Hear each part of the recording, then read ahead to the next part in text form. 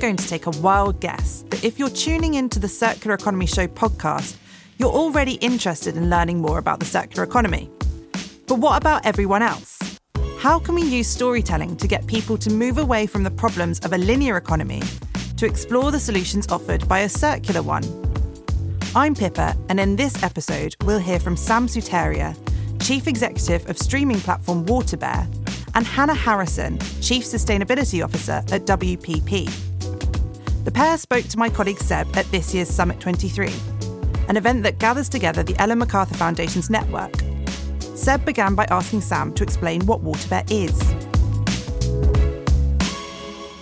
Thanks, Seb. Yeah, we were once called the Netflix for nature. I hope everyone here knows what a water bear is, but if you don't, it's a tardigrade, a microscopic organism. It's one of the most resilient animals on Earth, and we've quickly learned that storytelling at scale, linked to action, can really create tangible impact. So we're a media platform and streaming network dedicated to the future of our planet. So you make content, you have a platform you distribute it on. How does it work? Exactly. We are a creative studio, impact-led, creating beautiful stories from around the world. We work with hundreds of creatives and storytellers and creatives from the global south. We also are then distributing that content around the world on our platform for free, which is the best part. And Hannah, WPP, probably slightly better known as a massive organisation. And actually, I want to share a story with you. The other day, someone said to me, "Oh, Seb, you're a good marketer." And I didn't know actually how to react to that. I feel like there's this dual side to how we view the world of marketing. On one side, there's this creativity and imagination, much like some of the conversations we just had on stage. And there's another side of it's kind of part of an existing system. It's part of perpetuating something that exists. So what do you perceive to be the role of an organisation, WPP, large marketing organisations, in the transition to a circular economy? Well, I think marketing, communications, they've always been about changing the way people think, changing the way people feel, and ultimately, we hope, changing the way people behave. And if you apply that to the transition that we need to go through, I think it becomes the ultimate creative brief. How do we make regenerative, circular lifestyles desirable? And the opportunity is huge because the IPCC estimates that by 2050, between 40 and 70% of emissions reduction will be derived from behaviour change. And so this industry, I think, it has to be right at the heart of that. And I guess that leads, the follow-up question to that is, sometimes this gets articulated as how do we harness the power of existing marketing and communication strategies. But is marketing part of the problem? And how can it become part of the solution? Well, I think there's a disconnect. I think the way a lot of marketeers, a lot of businesses, a lot of brands talk about sustainability and regeneration is not the way consumers think about it or talk about it or connect with it. And there's a big problem there because that leads to cynicism. So some research from Ogilvy recently said that 63% of people around the world are cynical about the motivations of brands when they're taking action in this space. Now, why does that matter? Because if you're cynical about the actions people are taking, it leads very quickly to feelings that this is misinformation. And we've seen a big rise in the concept of greenwashing. And in fact, people are 5 times more likely to feel that conversations about sustainability are misinformation. And so we've got to, I think, combat that disconnect. And I saw you nodding vigorously there, Sam. I take it you agree. Too vigorously. I do agree. I think one of the things that we always try to talk about is the idea of telling stories, but not telling your story. And I think that links to greenwashing, of course, and I think lots of brands, particularly those in this room, need to obviously be bolder and more creative with their storytelling. And I think that idea of communicating amazing things that are happening around the world, so many of which we've heard about today, can really start to move away from this idea of skepticism and trust in audiences. Bring that to life for us a little bit. What does it mean to tell stories but not your story if you're a FMCG brand, for instance? That's a great question. I think one of the things we always try to do is have an ever-evolving slate of incredible films from around the world. So we are constantly scouring the earth for the best and most relevant pressing stories of our time. That could be stories of inspiration, of hope, from any country in the world. And what we're doing is then working with our partners, the brand partners that we work with, and making those stories possible. So we're really trying to embody the values of the brands and turn that into compelling entertainment formats that can really be a Trojan horse for impact and the messaging that brand really wants to get through to an audience. And I guess that resonates with what we heard on stage from Ez and Francesca, that kind of role of not preaching, but amazing and entertaining in film, because documentaries have the same background in some ways, right? They've been very much effective articulations of problems and challenges, sometimes with sort of 5 minutes reserved at the end where they, give you a glimmer of what could be possible. How do we move to formats that genuinely engage people in a way that you described as a Trojan horse, Sam? Yeah, I think still the average American watches about 3 hours of TV a day, which if you think about working and sleeping and watching TV, there's not much left for anything else. So if we're trying to get... You're saying we just work, sleep, watch TV. I mean, that's my life, Seb, but yeah. We have an opportunity there to turn that content time, to turn that viewing time into impact. And I think to do that, we need to find formats and media that can really start to engage people in that lean-back entertainment zone. And that's through being really creative with formats, as you say. Eat, sleep, TV, repeat. Well, that's actually our mission statement. I think format is key, but I think it's also about finding the issues that really matter to your audience, and in the case of brands, to your consumers. And we talk an awful lot in marketing about a value-action gap. And when it comes to sustainability, that gap is huge. So around the world, around 90% of people say they want to live a more sustainable lifestyle, and around 16% change their behavior. Now, what if we were to see that gap as a market failure? There are unmet needs there. There are underserved audiences there.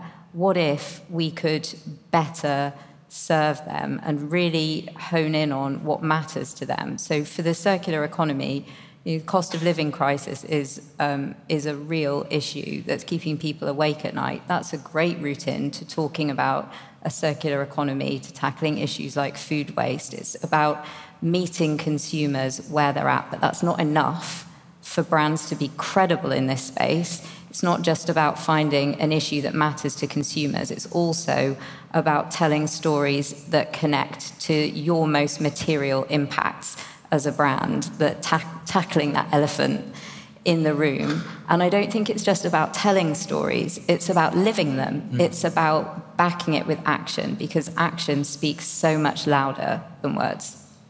And I was going to ask that question, actually, like, that a cynic, obviously not me, but a cynic in the room might say, well, that's not a storytelling gap, that's a kind of like solutions gap. What's your response to that? Well, I think I've worked in the sustainability space for longer than I'm going to disclose, and I think more now than ever before, we're connecting the dots across the business.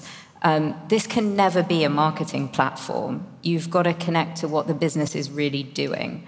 And so I think you've got to go out into the business as marketers and find where are the real actions you're taking, where are your strengths, where can you credibly lead by example and bring consumers on that journey with you. And I think, if we go back to the topic of greenwashing, brands are getting caught out where the consumer brand and the corporate strategy are disconnected. And so I think connect the dots, have conversations.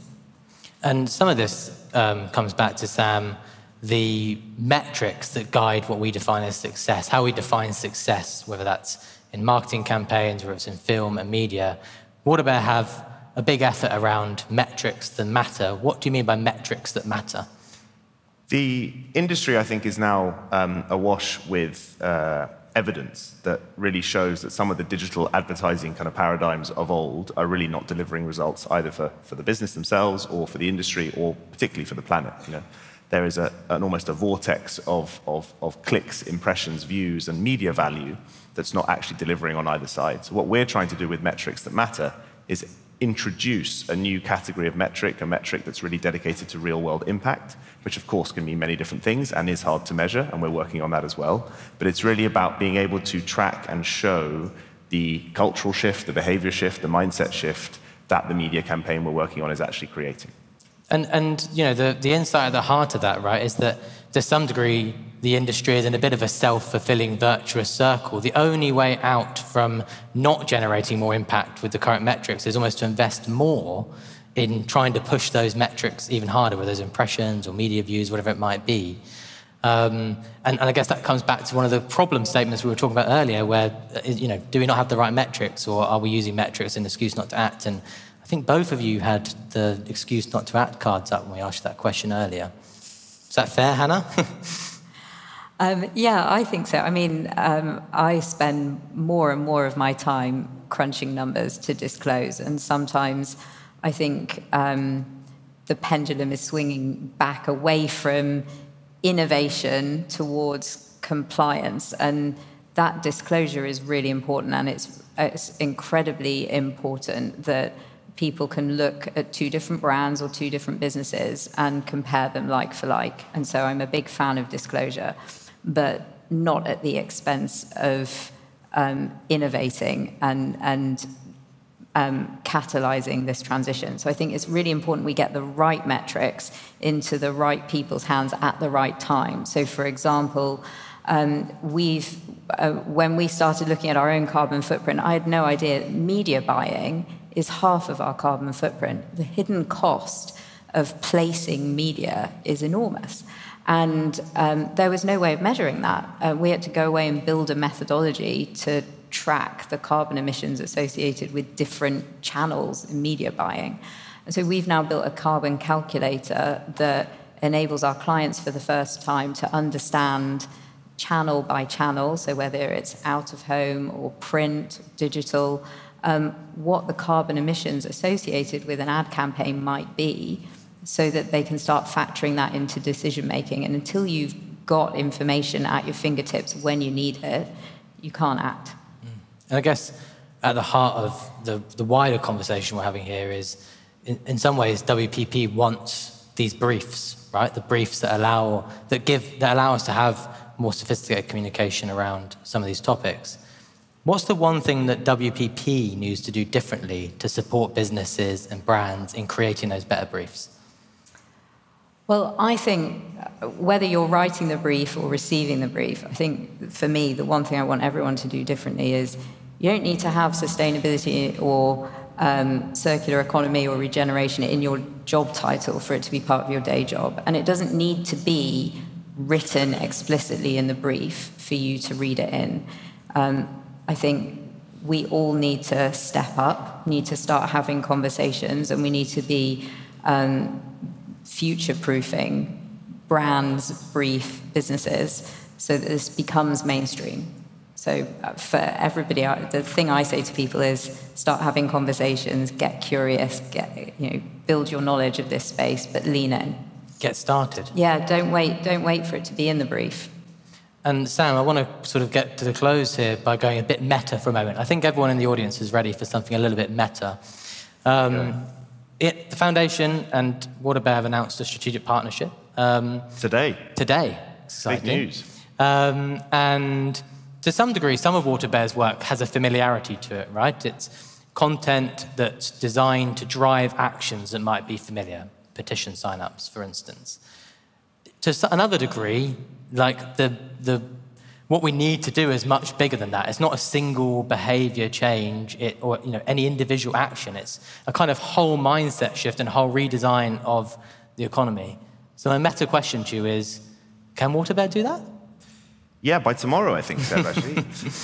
No, it's obviously a massive task. Our fundamental belief is that stories can change the system. And I think it's not about one campaign or one film. It never has been. It's about a constant wall of noise strategy through entertainment, as we've talked about, reaching audiences where they are, as we've talked about a lot, Hannah, and trying to offer people the ability at scale to engage with this topic and trying to, as I said before, disguise some of the key messaging through this entertainment Trojan horse. So we're really excited today to kick off the partnership with the Ellen MacArthur Foundation. A huge thank you to Andrew and Ellen and Seb yourself. And now actually on Waterbear, you can access our EMF and Waterbear channel, Full Circle.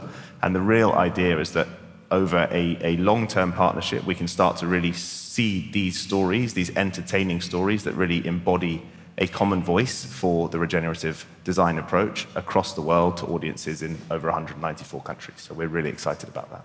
So more creativity, better metrics, and a bigger ambition for the power of storytelling in shifting the system. And optimism.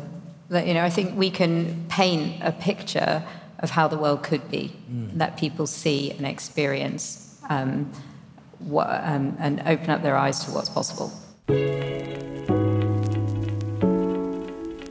As we've heard, storytelling can play a hugely important role in creating ambition and demonstrating the possibilities of a circular economy. If you'd like to explore more stories, we've got a back catalogue of over 100 podcast episodes. Or why not check out the Ellen MacArthur Foundation's channel on Waterbear, which you can find in the show notes of this episode. We'll be back next week with more from Summit 23. See you then.